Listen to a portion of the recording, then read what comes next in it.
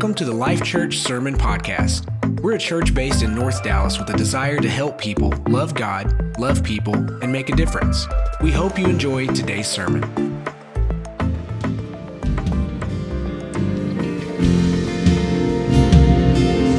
I'm confident by what I feel today that I don't know if there's but a handful of people in this room that doesn't want to be face to face with God today. I can feel the desire in this room. These are special services, and it feels even beyond what I have felt here in the past. The desire to be in the presence of God is at a crescendo today, and I feel strongly that by the end of this service, you're not just going to be where you are right now. I really do believe that God is going to take you to the most holy place before this service is over.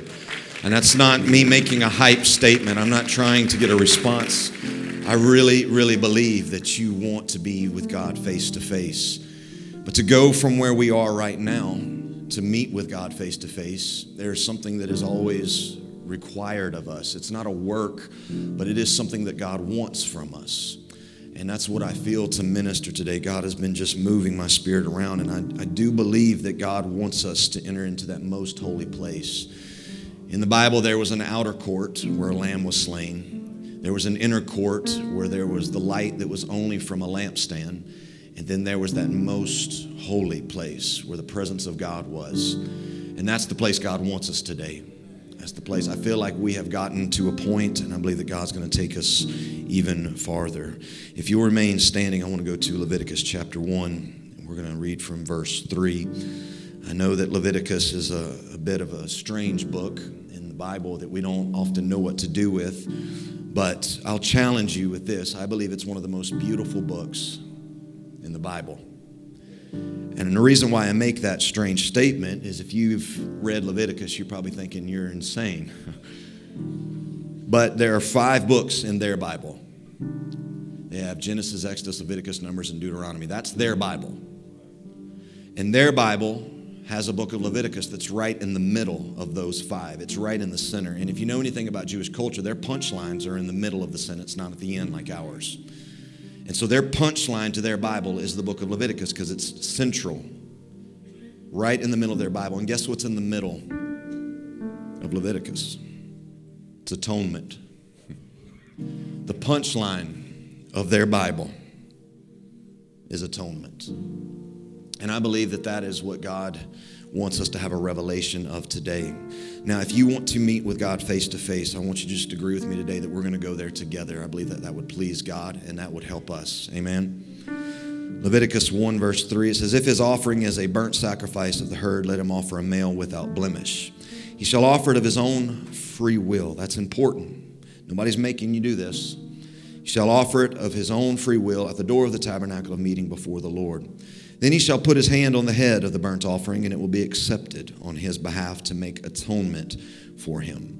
He shall kill the bull before the Lord, and the priest, Aaron's son, shall bring the blood and sprinkle the blood all around on the altar that is by the door of the tabernacle of meeting. He shall skin the burnt offering and cut it into its pieces. The sons of Aaron, the priest, shall put fire on the altar and lay the wood in order on the fire. Then the priest, Aaron's son, shall lay the parts, the head, the fat, in order on the wood that is on the fire upon the altar. He shall wash its entrails, that's the guts, and its legs with water, and the priest shall burn all on the altar as a burnt sacrifice. And here's the most unexpected part of all of those gruesome details. It's an offering made by fire, a sweet aroma to the Lord. Who would have expected that? I want to minister to us today what I feel like will bring us to the face of God today. It's Instagram altars. Instagram altars. Now, with the same zeal and desire that I've already seen, would you lift up your hands again and just let him know, God, I want to meet with you face to face. I didn't come here for any other reason today, God. I love the fellowship, but I'm here for you. I want to meet with you face to face. I want to be in your presence. I want to hear your voice. God, I want to be in the presence of angels. But God, more than that, I want to be near you. I want to feel your presence. I want to feel your hand. I want to feel the comfort that you promised us. God, I pray that you would impart into this room some spiritual gift. God, I ask you for my sake today, God, I'm not asking to operate in any gift other than the one you will to me to have today. What I really want, though, is I want to be like you, God. I want to minister with love and joy and peace and patience and kindness and faithfulness, gentleness, self-control. God, I want to be just like you. God, let me speak like you. Let me act like you. Let me represent you accurately. In the name of Jesus, we'll give you glory. Whatever happens today, God, we'll give you praise for it. We don't want it.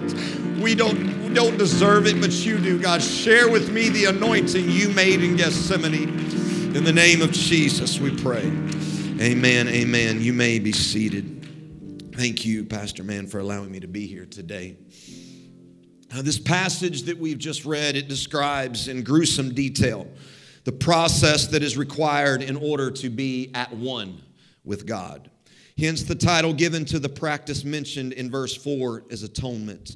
The Hebrew word for atonement is kippur. That's why this day is called Yom Kippur, because it means it's the day of atonement. And that word atonement is not quite getting to the heart of the word kippur. That word kippur just means to smear something or to cover something. And that's why they called it that kippur, because they would smear the blood on top of a mercy seat. And William Tyndale was looking for an appropriate word because he didn't feel like smear quite communicated it good enough. So William Tyndale came up with the word atonement. It means at one-ment. This will be the process by applying the blood on top of a mercy seat that we will become one with God. And to the casual churchgoer, Leviticus, this process, this gruesome, detailed, individual process that's at the center of their Bible would be considered in our modern day, it would be and can be considered rated R and not suitable for children because it may contain scenes that some viewers find disturbing. It baffles many Christians, and I've even noticed in preaching that we stray away from these particular passages because we're somehow afraid it's going to make the righteous blush and make the guest afraid that if we communicate these vivid details, it might be too strange of a church, and we're afraid that you might think we're odd. However, it's of an utmost importance to understand that Moses didn't come up with this odd little detail. God is the one who is speaking at the beginning of this passage, and God wanted it to be purposefully bloody, vividly gruesome, and unapologetically messy. It's of utmost importance that we know that God is the one who spoke here, and God doesn't want us to stray away from this, no matter how strange, archaic, or barbaric it will look. This passage, when taken out of the greater context of the Bible, I admit, can read archaic at best and barbaric at worst, simply because of the brutality that is described here. But the reason for these gritty details and the reason for such vivid, gruesome, bloody, messy altars is because God didn't want a bleached altar. He didn't want a pretty altar. He didn't want an aesthetically pleasing altar. He didn't want one that got more hearts and likes than blood. To fully grasp the understanding and to get your head wrapped around the reason for such statements as kill the bull, skin the burnt offering, pull the guts out, burn it upon the altar, we need to see what life was like before this was needed. Before all of this was needed, there is a place in the Bible that is Instagram worthy. It's a beautiful place. It's aesthetically pleasing. It's perfect. In fact, it's given the name Eden, which means pleasurable. God named that garden pleasurable, and I don't believe he named it that simply because it was pretty, simply because it was just aesthetically pleasing. It had beautiful flowers, and there was no corrupt nature there. I believe that God called it pleasing because mankind was there with him at one. And the reason why I can make that statement is simply because your Bible tells us in Psalm 149 that the Lord takes pleasure in his people and he beautifies the meek with salvation. He takes pleasure in his people. And when he saw humanity in that garden, he looked and he said, I know what I'll call this place. I'll call it pleasing because you're here with me. I didn't make this because I wanted to show off my creativity. I created this to show you my creativity. But the reason why I made it is so that you would be here to see it. I wanted you here with me. This was what life was and the meaning of life and the design of life. You are not carnal beings. You were made in a spiritual place because Eden was on a mountaintop in the heavens. You were created from heavenly soil. You are spiritual beings that have carnal experiences. You and I are first and foremost spiritual. And here is the condition of perfect, pleasing humanity. It says they were both naked, the man and his wife, and were not ashamed. The word naked here just means they were uncovered. Humanity was fully laid bare before God. They were vulnerable. They were honest. They were transparent. And this pleasing relationship is beautiful in God's eyes until it becomes fractured by sin. And at the inception of sin, there is a shame that is produced. And all the adversary did was ask a question. Hear me, if you're in the end times looking for evil, you're going to miss the adversary altogether. He never comes cloaked in evil. He's too smart for that. He comes cloaked in reasonable. He comes to them and he says, hey, it's perfectly reasonable to have that tree, even though God says you shouldn't have it. That's a reasonable thing to say. That's how he always approaches us. And he asks reasonable questions to author in our lives confusion. But God comes along after they are confused by a reasonable voice, brother man, they reach for the nearest thing to them that is good. Well, God said, these trees are good.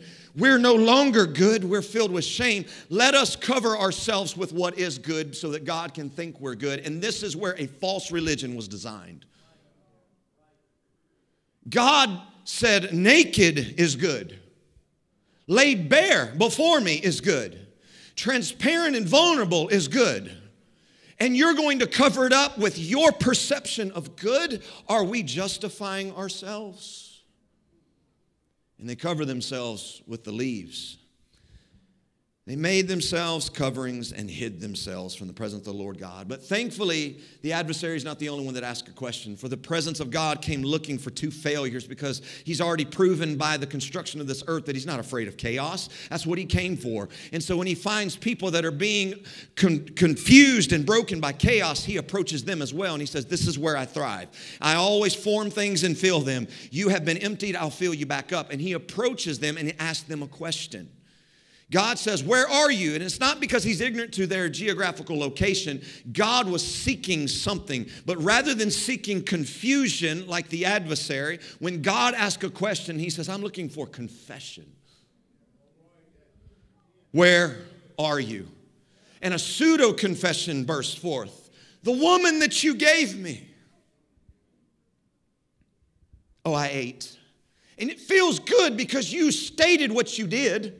You said the mistake you made, but it's still cloaked in self-justification because you're assuming and telling God, I wouldn't have if. I did eat. There's no denying that. Your eye sees all things, but I wouldn't have. The serpent that you gave me, the serpent that was here, that's not confession. That's the most confusing kind of confession. It's a self-justified confession. If I wasn't from this family, we're starting to see that they are covering themselves more than just with figs at this point. This family trait will begin to emerge as their son now kills his own brother. And God comes and asks him a question as well. And this time we don't even get pseudo-confession, just outright lying. Am I my brother's keeper? I don't know where he's at. And this is now the condition of mankind. We are no longer naked. We're no longer transparent. We're no longer vulnerable. We strive to the best of our abilities to cover ourselves and to show God the best of us, to show us our most righteous acts, our most pleasurable deeds so as to please him somehow. And God knows better. Do you think it not mere coincidence that God removes the fig leaves from Adam and Eve and places animal skins on them? And when you get to Leviticus, the very thing God says is he says, when you bring that animal to become one with me, I want you to take a knife. I want you to slit the throat of that animal, pour its blood out on the south side of the altar. And then I want you to take that same fillet knife and I want you to remove the animal skins off of that animal. I want that animal laid bare before me. You take the skins off of it. That animal would be juxtaposed against Adam and Eve. And you and I reading that get a revelation. I see what he's doing. In order to go near him and to be face to face with him again, that animal's going to have to be stripped bare of its animal pelt. We've got to take off the self-justification. We have to take off the excuses. We have to take all of that off and throw that over there. And it's a bloody mess as you take the knife and you start to carve away the flesh of that animal, and they would take the flesh and they would toss it outside the camp because that's where the flesh belongs. Here's holy ground. The flesh belongs out there. Here's what it belongs here. Naked is what belongs here. Laid bare is what, but don't just stop there. Go a layer deeper. And they take the same knife and they put it into the stomach of that animal and they split the gut open and they pull the entrails out. Why? Because they want glory. They want to be near God. So this is not unreasonable. This is not foolish. This is not archaic. This is not barbaric. Yes, they're feeling the brokenness because this animal didn't do anything wrong. Why is the animal going through all of this? Nevertheless, I'm going to see it laid bare because it's representing my soul right now. And they pulled the guts out because they wanted glory. No guts, no glory. That's the whole thing right here. And so they would take that animal and they would cut its legs off, wash the legs, and then they wouldn't just put it on an altar. You see, this is where we're getting messed up in our 21st century. I'm visiting the altar. No, ma'am. I don't visit altars. I don't come on a Sunday to an altar and say, well, see you next week, altar. That altar goes with me everywhere that I walk. Because that animal would be laid on that altar, and here's what they would do. They said, set it on fire and burn. Don't just show a little blood. Don't just pull the animal skins off. You burn it. Make sure it's diminished to nothing. Because when that strong animal gets diminished to ashes, when I breathe, it can finally be moved. I want that thing completely destroyed. Don't just show me blood. Destroy it. But you got to live on an altar. Because it would burn all night long until it was gone.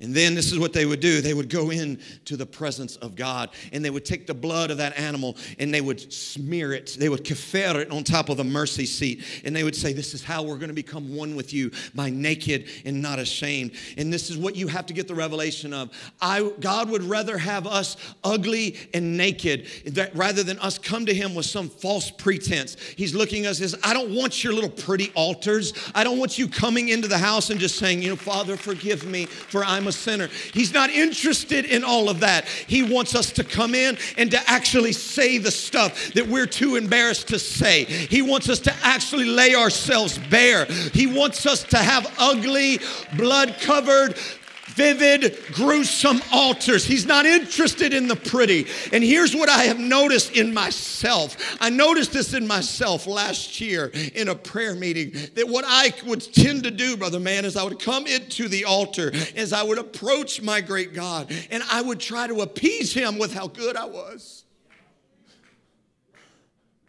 I didn't truly come before him. I always had something that I had to bring to him. I got to bring you my good works. I got to bring you my extended fast. I got to bring you my lengthy prayer meetings. I got to tell you that I'm sacrificing and I'm traveling and I'm doing what you've asked of me, because I wasn't convinced that he just wanted me to approach the way I should have approached him. I'm not embarrassed to tell you that it took until the age of 36 to get a revelation of this. I'm just glad to have the revelation. And I want to come to you today and I want to tell you, if you want to approach the Father, then you're going to have to learn how to discard the pretty altars and stop coming to him with what you think he wants and come to him with what he really wants. If you want to meet with him face to face, you've got to get this revelation. God is not interested in your Instagram altar. Maybe he'll like this if I show this. Maybe he'll be be pleased with me if I present this. And you see, what I've noticed in our 21st century is that we have Instagram that is prophesying to us. Did you know that the unfiltered picture is still not you? Did you know that? That the unfiltered, this is how smart they are at the company, Meta. This is how smart they are. They know you won't post unless you like what you see. So what they do is they put the unfiltered next to all these filters. And so when you don't use the filter, well, man, that don't look that bad. Bottom line is we're uglier than we think we are.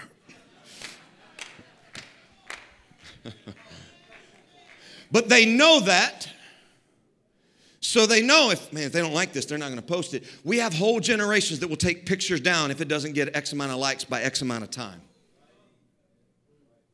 Because, well, this picture must not be pretty enough.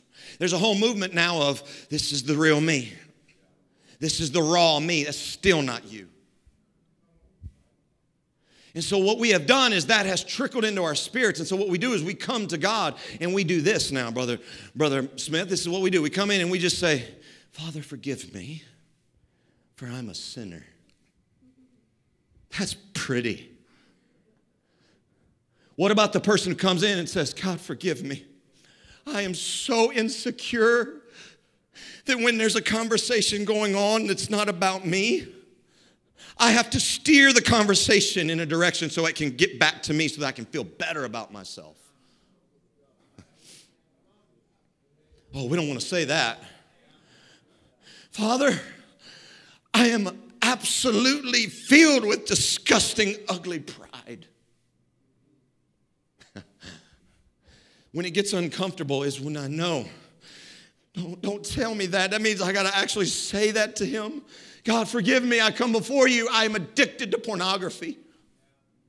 Father, forgive me. I wear certain things because I know it gets the attention of somebody else. Father, forgive me because I post this constantly and I don't even realize the reason why I'm doing it is because I want people to see I'm important. But we come in with a little filtered altar and we don't feel like it's filtered because it's a pseudo altar. And we come in and say, Father, forgive me. I'm a sinner. We're supposed to say it. We're supposed to come in. It's supposed to hurt. The knife is never supposed to feel good. When we lift up our hands and we say what we have a revelation of, Father, I am doing all of these things not because of my parents, not because of life circumstances. I'm doing this because I've made a conscious decision to do it. Ugly altars. What we do, we come in the presence of God, we lift up the altar and we just say, if I show him this side, then I won't have to see my own double chin and he won't see it either. And maybe he'll like me better. It's a pretty altar. This is what you need to get a revelation of David. David sleeps with Bathsheba and then has her husband killed to try and hide his iniquity. And listen to, I'm so thankful I have his prayer meeting in Psalm 51. He comes before God and he says, have mercy upon me, O God, according to your loving kindness, according to the multitude of your tender mercies. Blot out my transgressions. Wash me thoroughly from my iniquity. You notice all the personal pronouns. It's my iniquities. Wash me thoroughly from my iniquities. Cleanse me from my sin. For I acknowledge my transgressions and my sin is always before me. Against you and you only. I'm not blaming Bathsheba. I'm not blaming a tree. I'm not blaming a serpent. I come before you and now I'm going to lay it fully bare before you, God. This is what I have done. I have made a terrible mistake. This is my sin. It's not because we're at war and I should have been on a battlefield. There's none of that. I'm not blaming anything. I'm not going to blame her husband. I'm not going to blame the window that I looked out of if I didn't have the internet. I'm not blaming any of that stuff. This is on me, God, and I confess to you what I have done. Could you imagine how terrifying this was in his context? Because the sin he committed was worthy of stoning from God. God was the one who said, if you commit adultery, it's worthy of stoning. And so for him to come before the one who spoke the law and said, God, I had adultery. It's my sin. kill me, God. You would be perfectly just and righteous in blotting me out right now. And God looks at him and says, what you have done is the greatest thing. You have made it home to where I am. You have come back to Eden. You finally got a revelation that that animal on the altar wasn't just the animal, that's you. You've offered your body a living sacrifice, and now I can declare you holy and acceptable. This was your reasonable service, David. Enter thou in, come and meet with me face to face, and I will reach all the way into the New Testament and grab the new covenant grace that isn't even here yet, and I'll give it to you, all because you confess. You want to know the power of an ugly altar? It's when you come in and God says, there it is. That's what I wanted to hear. I didn't want to hear pretty. I didn't want to hear self-justification. I wanted to see you as you are. That's what I've been looking for. Just say it to me. Tell me you have pride. Tell me that you have disgusting habits. And here's what I'll do. I will cover it. This is the famous prayer meeting. But listen to the rest of the prayer meeting. He doesn't stop there.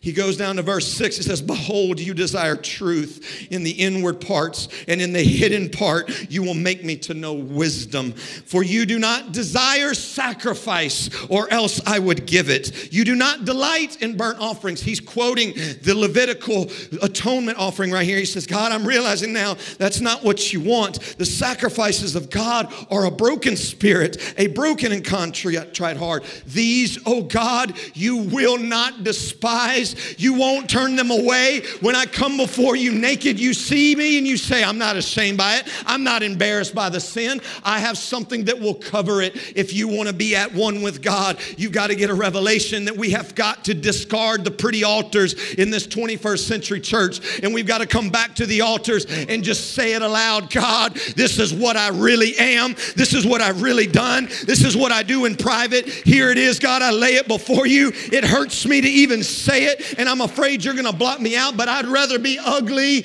and naked than be covered with my own false pretenses. I don't want to grab apostolic and put it on myself and say, there, that's good. He'll like me because I'm Pentecostal. I don't want to grab the church sign and put it on me. I don't want to grab my ministry and cover myself with that. I want to come before you as I am. Here I am, God. I don't even want to come before you and say, well, God, I'm a guest. I don't know better. I'm not going to say any of those things. I come before you and say, God, I know what sin is. I know the disgusting habits I have. Here they are, God. And when you do, he will not despise them.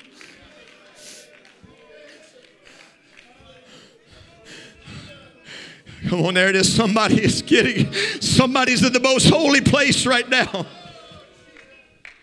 Musicians, get ready to come. In fact, come up now.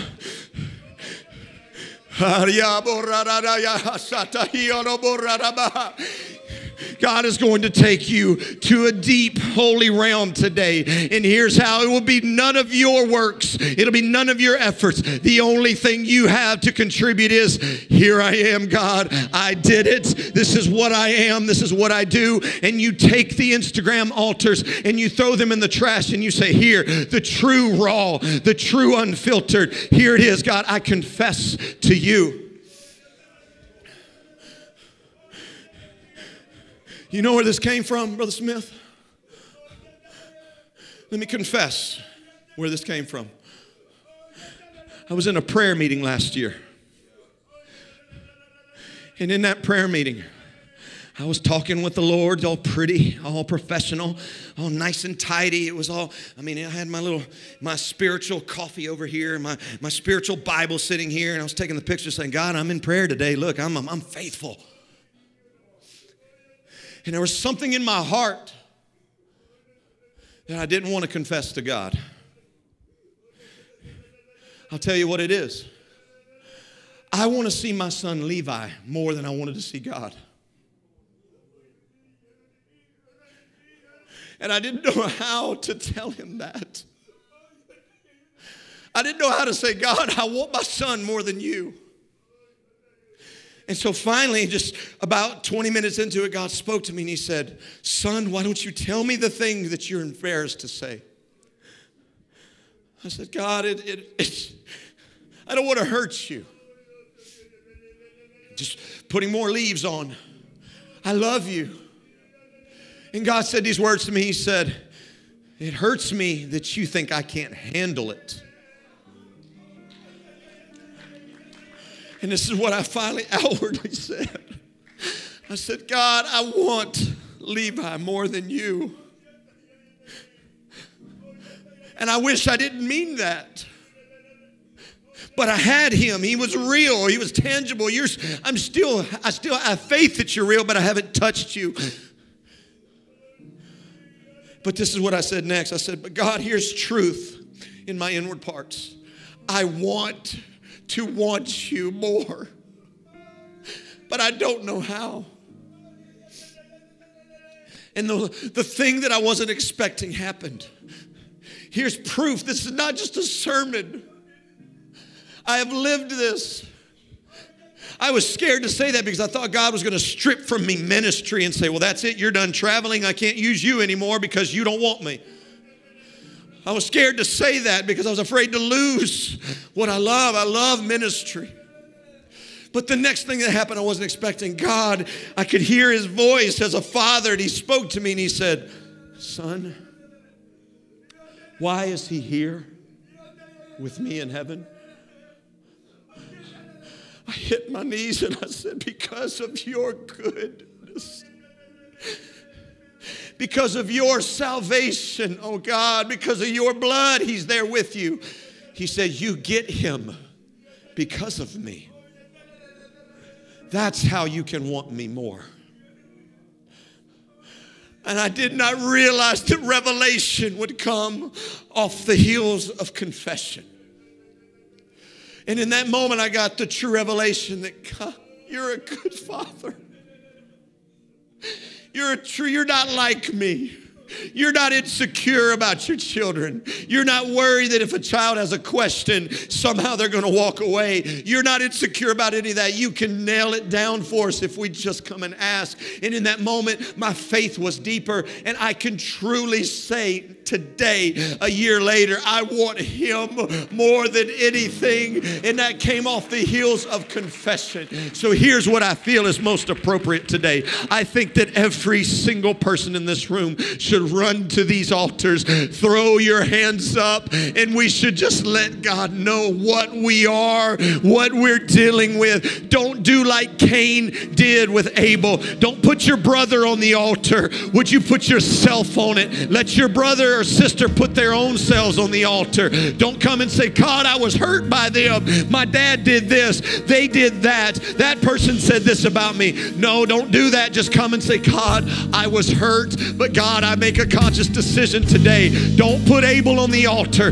Put yourself on it. God is looking for confession. Now, after you have confessed, would you lift up those hands and allow God to give revelation? Here's what's going to happen here in this service.